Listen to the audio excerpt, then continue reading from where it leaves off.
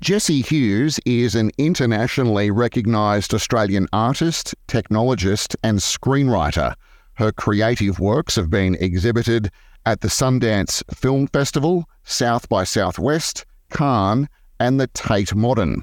Jessie Hughes has been named one of Australia's future changers for her commitment to using digital innovation for positive social impact. In 2020, she was awarded a General Sir John Monash Scholarship to support her postgraduate studies overseas. Hughes was admitted to both Harvard and MIT prior to the pandemic, however, pivoted to a master's in screenwriting online.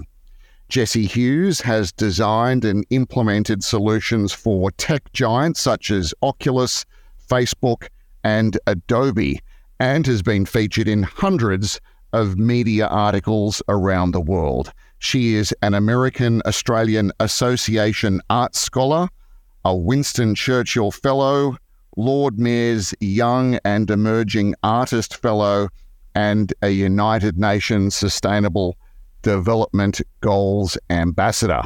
That is quite the mouthful. Jessie, welcome to the program. Hi, thanks so much, Justin. Right. Thanks for That's a lot. Nice. That is a lot. 10 years, yeah. You have been described as a new media artist, a design strategist, interaction designer, and creative technologist. How do you describe the work that you do? Yeah, though that was the hard thing, right? Coming up for a title. I am very fortunate to work across multiple disciplines. And so trying to kind of find a title to fit them all was a bit tricky. But the term creative technologist kind of came about between like the 2010s, the 2020, and it's a bit more popular and well known now. Pretty much it's the bridge between, like how technology speaks to the creative industries is what I'm really interested in. My design strategy background, so design was actually my undergrad. Where did you do that, Jessie? That was in QUT, so Queensland University of Technology, back in, a long time, I think I graduated 2014, and I did a Bachelor of Fine Arts in Interaction Design.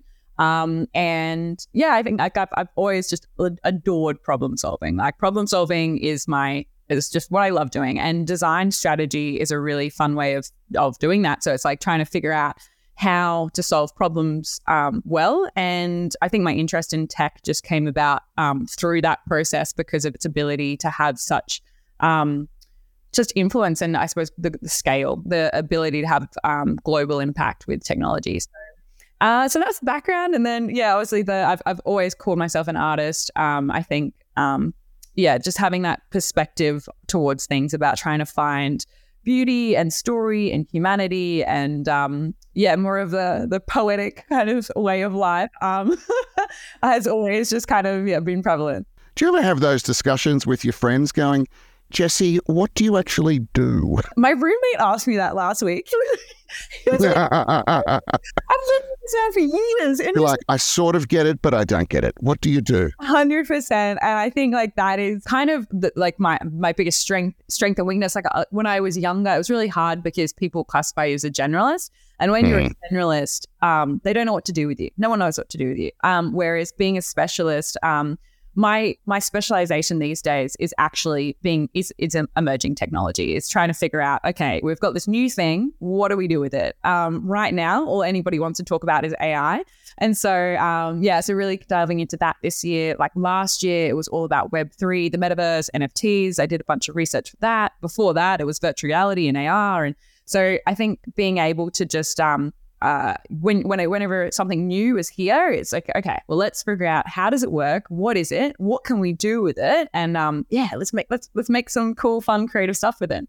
So I've got visions of Skynet. So if you look at your body of work over many years, you could say it intersects technology, art, design, and research. So do you have a process in your project strategy when you're looking at a particular problem? Yeah, I mean, I think, and this has been learnt through mistakes. I think anyone who has been on I've founded 3 startups before. Like I've been in the design world for so long that especially when you work with tech, I think people get really, really excited about the technology first and they forget about the problem that they're trying to solve.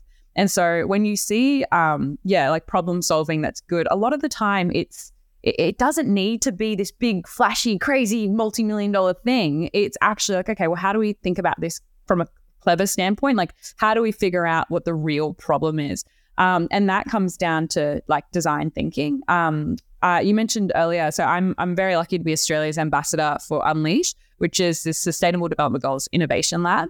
And what we do with Unleash, we bring together 1,000 young people from around the world and give them a week to ideate solutions to the global goals. But what's really great about this process is it's problem-led. So it's like, so what is the issue that we're actually trying to solve? How do we interrogate lived human experience and then come up with a solution from that? Whereas when I work in the tech space, a lot of the time, like especially when VR was around, I was like, oh, cool. Like, what can we do with this tech rather than what is the problem and what's the right technology to fix that problem? You mentioned AI earlier. You recently held a talk in Brisbane on the impact of AI in entertainment. I'm keen to get into that a little bit more and how AI, this tech, affects the film industry, for example, not only in Australia, but globally, and what impacts you're seeing AI on film. This year was a bit crazy for everyone with like the prominence of ChatGPT. I think when people started to see what was happening and all of a sudden they were trying to figure out, what is this and how does it work? So generative AI is kind of what's popped up this year. So the main kind of difference, and this is speaking very broadly, but the main difference between traditional AI or generative AI is that traditional AI, machine learning, it's really good at pattern recognition. So it's like it can recognize patterns in the data, whereas with generative AI, it's really good at pattern creation. And so what that is, it's okay, well, looking at all of these patterns, I can now create something from that and similar. And like ChatGPT, I think it broke the record as the most subscribed, like the fastest sign up. It was like 2 months. It broke the record of like 100 million subscribers, something like that. So it's clearly something that people are interested in. Speaking to the actual film industry, look, where to begin? So I'm a screenwriter, and Hollywood went on strike earlier this year. They're still on strike, aren't they? Yeah, they are. They definitely are. So just for clarification, they are not on strike because of AI. They are on strike because of the way the streaming model has completely changed the way that people are hired. And so now screenwriters are hired kind of like within like the gig economy. They're hired for gigs. People who have been in the industry for 20 years are getting paid the same as someone like me who's like green. Like I'm new to the industry. You get people, the episodes, like usually back in the day, like people were brought on for seasons, whereas now with streaming, you might have 6 episodes in the season. So a screenwriter's only getting paid for that. Yeah. So already you've got people who are quite disgruntled and, like barely being able to make a living wage. And then, with AI on the scene, I think all creatives justifiably were a bit like, what is happening here? Artists, I've spoken to many artists who are furious about it because obviously the training data has been trained on people's their works without any sort of consent involved at all. I think the cat's out of the bag. There's no going back on that one, although there are many court cases up in the States. So we'll see what happens with that in terms of copyright and everything. But from a screenwriting standpoint, like I've played around with using AI to write as a, give it a try. You've got a few limitations with it though, in the sense that, well, firstly, start with the good stuff. It's very good at structure. It's very, very good at structure because it can go and read however thousands, millions of examples and get a really good idea of how something should be formatted. So I think it's really good in that regard. What it's really bad at is because it's doing pattern creation, it's basing everything off patterns. And so you're not necessarily getting something that's brand new, I suppose. And I think in the last few years, we've really fortunately been getting stories from diverse creators and these diverse untold stories, finally coming to the forefront. And AI is not going to be able to write those stories because it simply does not have that information. I went to an amazing talk the other day at Screen Queensland, and there was this 4 First Nations women writers, and they were just kind of explaining that like to date, the stories or films that have been made have been like about First Nations stories for a white audience. And she was like, why are we telling those, like, why are we not telling these stories for our own community? And she talked about the gaze, and we talk about like in screenwriting terminology, we talk about like the male gaze or the female gaze, or in this case, you know, the First Nations gaze. And it's talking about who are these stories written for and who are they written by, like who are they written by and who are they written for. So I'm getting a bit too deep into it, but this idea that AI can't create stuff that's never seen before. So that's a limitation. But in terms of structure, I think there's some really cool opportunities there. In terms of deep fakes, whoa, cool stuff. Really cool. Petrifying, absolutely petrifying stuff, but really cool. Has anyone made a deep fake on you, Jessie? Oh my God, I hope not. Well, the thing is, it could happen. And that's, I think, what people don't realize. Like, speaking very broadly, but like the impacts to politics, I think, are petrifying, absolutely petrifying. Yeah. When you combine the state of like virality and where a video is created and the entire world has seen it in under a day and nobody knows if it's real or not. Yeah. I've seen some deep fakes of like, you know, you've got presidents saying things, but I think what's more scary is the subtle things you can get away with. So for example, so if you take someone like Biden, right, and you wanted to do a misinformation campaign, what you could do is do like a deep fake of him falling down some stairs, right? That's something that it's believable, it's subtle, it is something that will get shared instantly, and what it does, it affects his credibility instantly. Now that is petrifying to me, because we are living in a time where you don't know what's real and what's not real, and the quality of these deep fakes is you can't tell the difference, to be completely honest. So that's the dark, scary stuff. The good stuff, I could talk about the dark stuff for a long time. But like the really cool stuff is, you know, like we've got, I've seen amazing examples of like actors giving a performance and, you know, say they say a swear word or something like that. The studio then has to put a higher rating on that film. Whereas if you just using deepfakes, you can change their mouths to not say that. You can get a far broader audience. I've seen examples for different, like, you know, you used to watch dubbed films and dubs were bad. Whereas now... Terrible. Bad as yet. Whereas now, you know, you can get somebody's mouth... You can't tell. Yeah. You couldn't tell. And I've seen examples where it's like fluent. So there's some really cool stuff happening there. The guys who made South Park, they've just opened their own deepfake studio. So there's some really, really exciting stuff in that editing. And the other thing is, I don't think people like are maybe as aware. Like the title of my talk was actually, "Did we forget Netflix is big tech?" Right? And so Netflix is a FANG. It is one of the big tech empires in the world. Is anyone surprised that they're going into AI? Like it's just mind-blowing to me, because their entire business model works on machine learning. Their entire backend, they've got the personalization algorithms, they've got suggestions for you. The entire system is designed using machine learning based on what you like and how you watch it.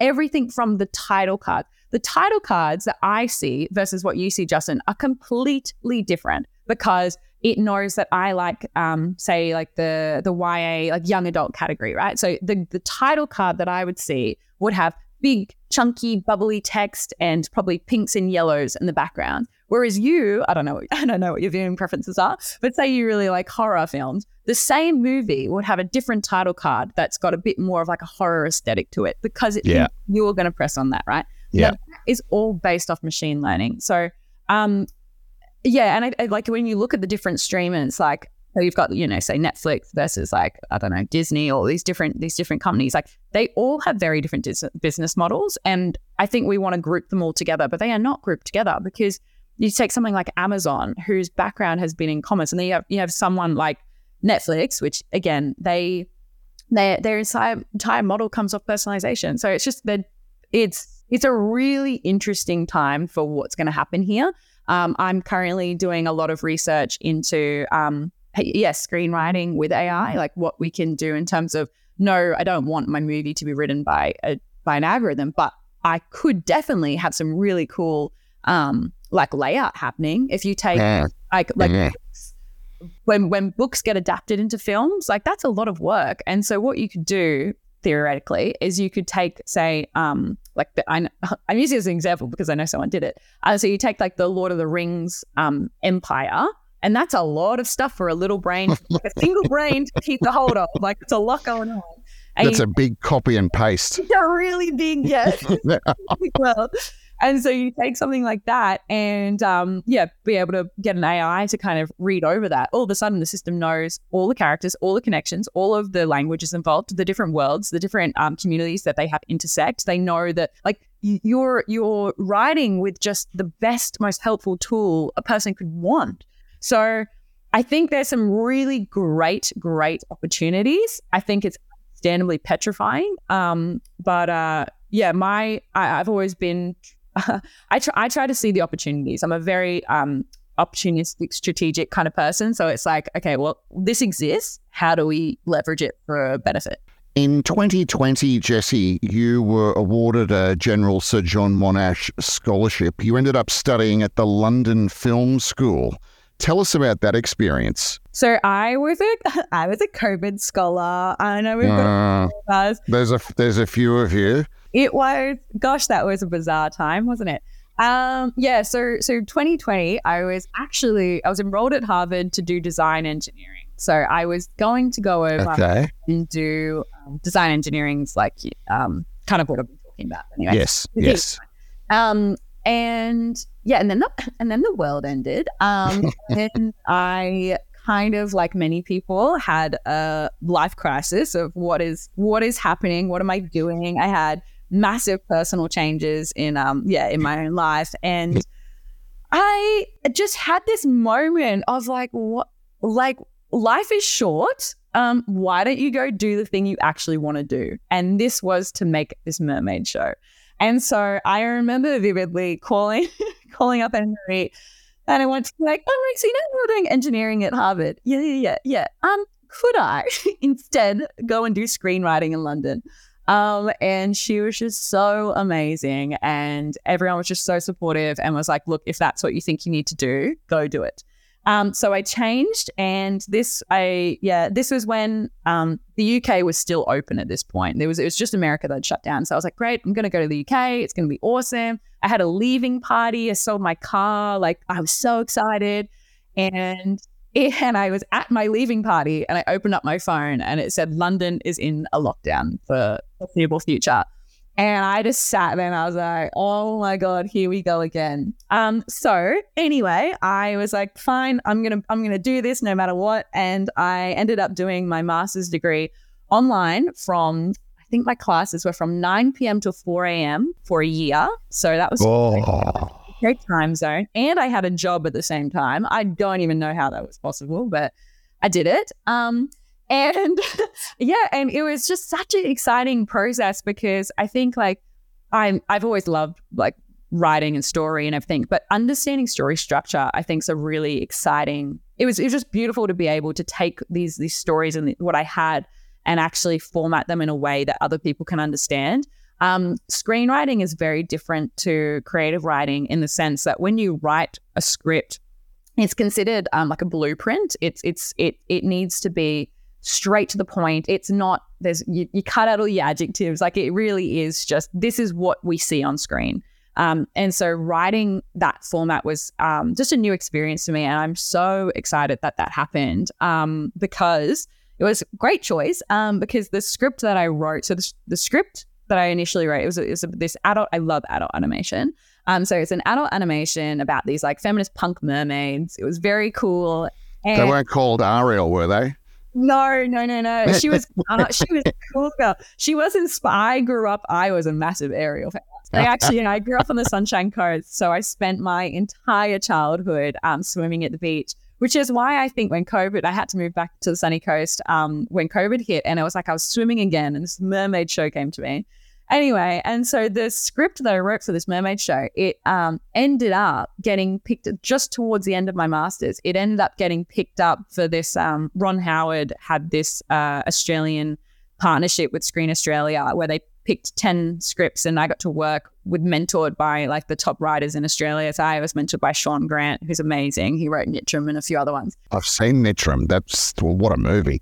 Yeah, it's hardcore. It's controversial. Yeah. So working with Sean is just amazing. And I think like that period of so quickly coming out of that master's, so quickly being thrown into the real industry. And on the back of the initiative, my show was pitched all across Hollywood. I think I had like over 20, 30 meetings with studios. And these are like studios that were my dream, like the people that make Family Guy and American Dad and Broad City. And I was having meetings with them talking about my own show. And it was like, what is happening? Like, what planet am I on? Honestly, Jessie, it was insane. Like, I just couldn't believe what was happening. So that was amazing. And I ended up getting an offer. Like my show was optioned by a Brisbane.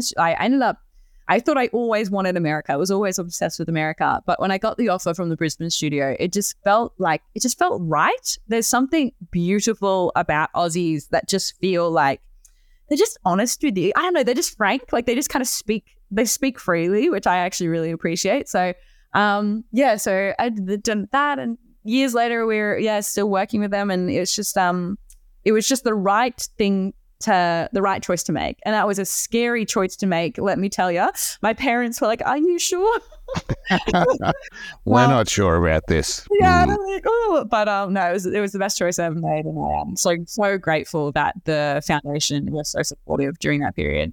Jessie, your focus on using technology for social change is inspiring. So can you tell us about a project that you have produced that you're particularly proud of in this regard?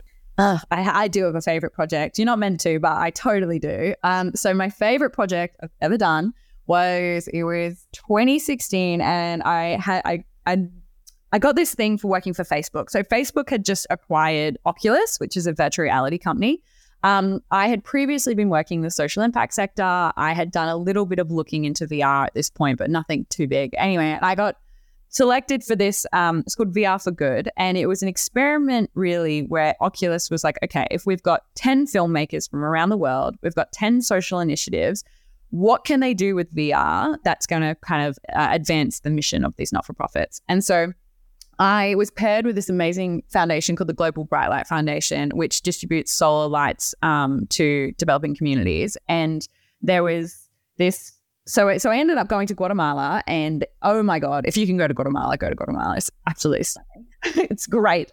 And I worked with this not-for-profit for a few months, and we created this virtual reality film about what life is like without electricity. So 1 in 7 people in the world live without electricity, which is just such an astounding number when you think about it. And there's massive implications to that. Like the women that I was filming for the doc, like the amount of health impacts from cooking with fire all the time, the smoke impacts, you've got the economic and educational impacts of, when the sun sets, kids can't read or learn, and that they've, by the time they finish school, they have to go work and help to bring some money in. And so they're not, so there was just so many layers to this situation. And we made this virtual reality film. And I remember I was so little, Justin. I think I was 22 or 23. And I remember being at Facebook headquarters, and we're having like meetings with the guy who's like top of the UN. Zuckerberg's upstairs. I'm in this room with like grown adults, like real adults.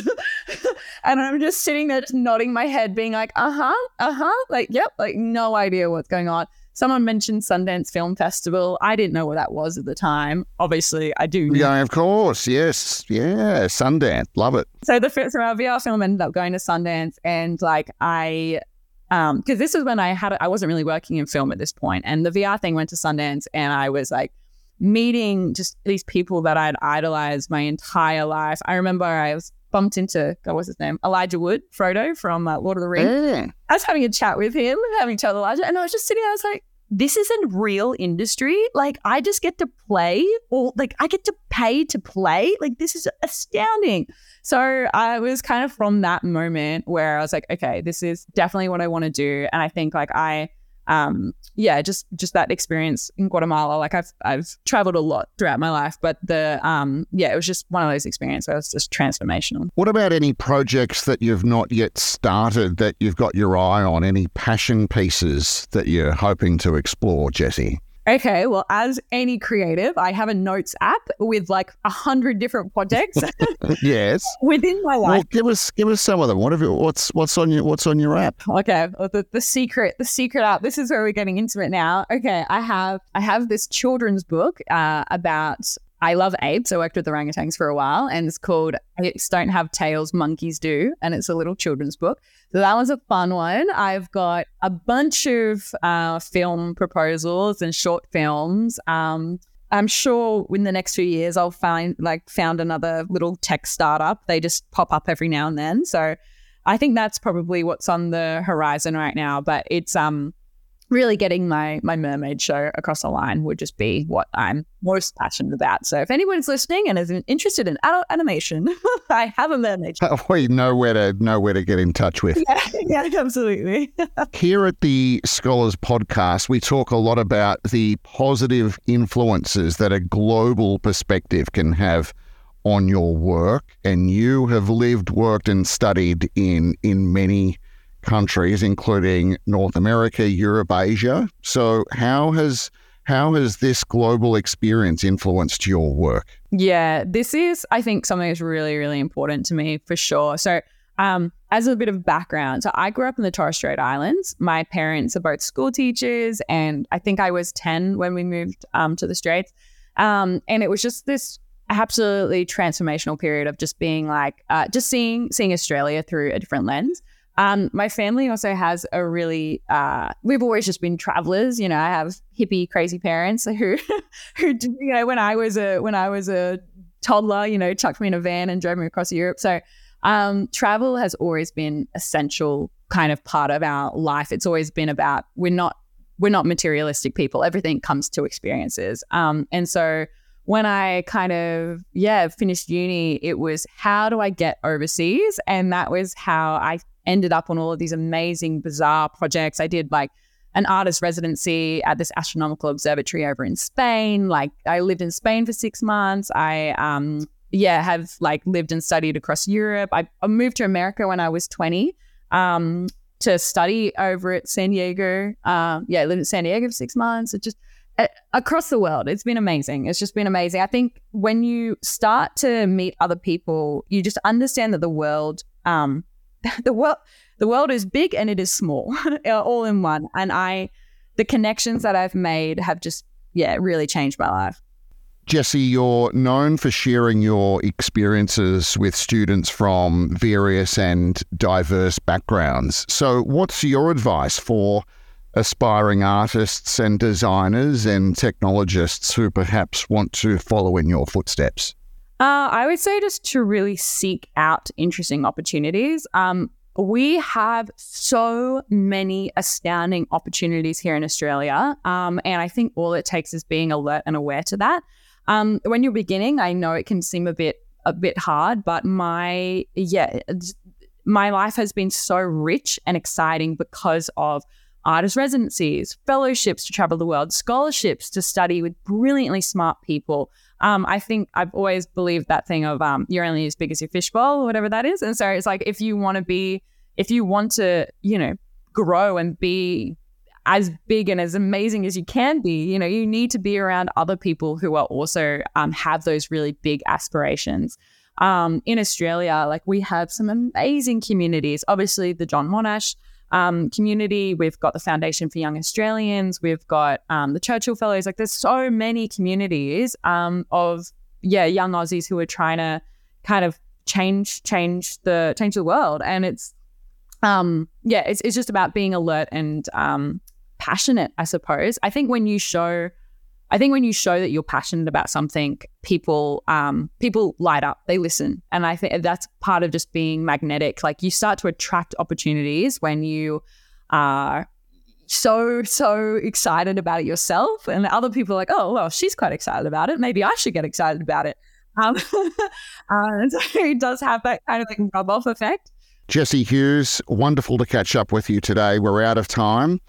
but your insights have been spectacularly good. So we wish you well in the future, all the very best, and fly that flag for Australia wherever you may go. Thank you. Thanks so much. Have a great one.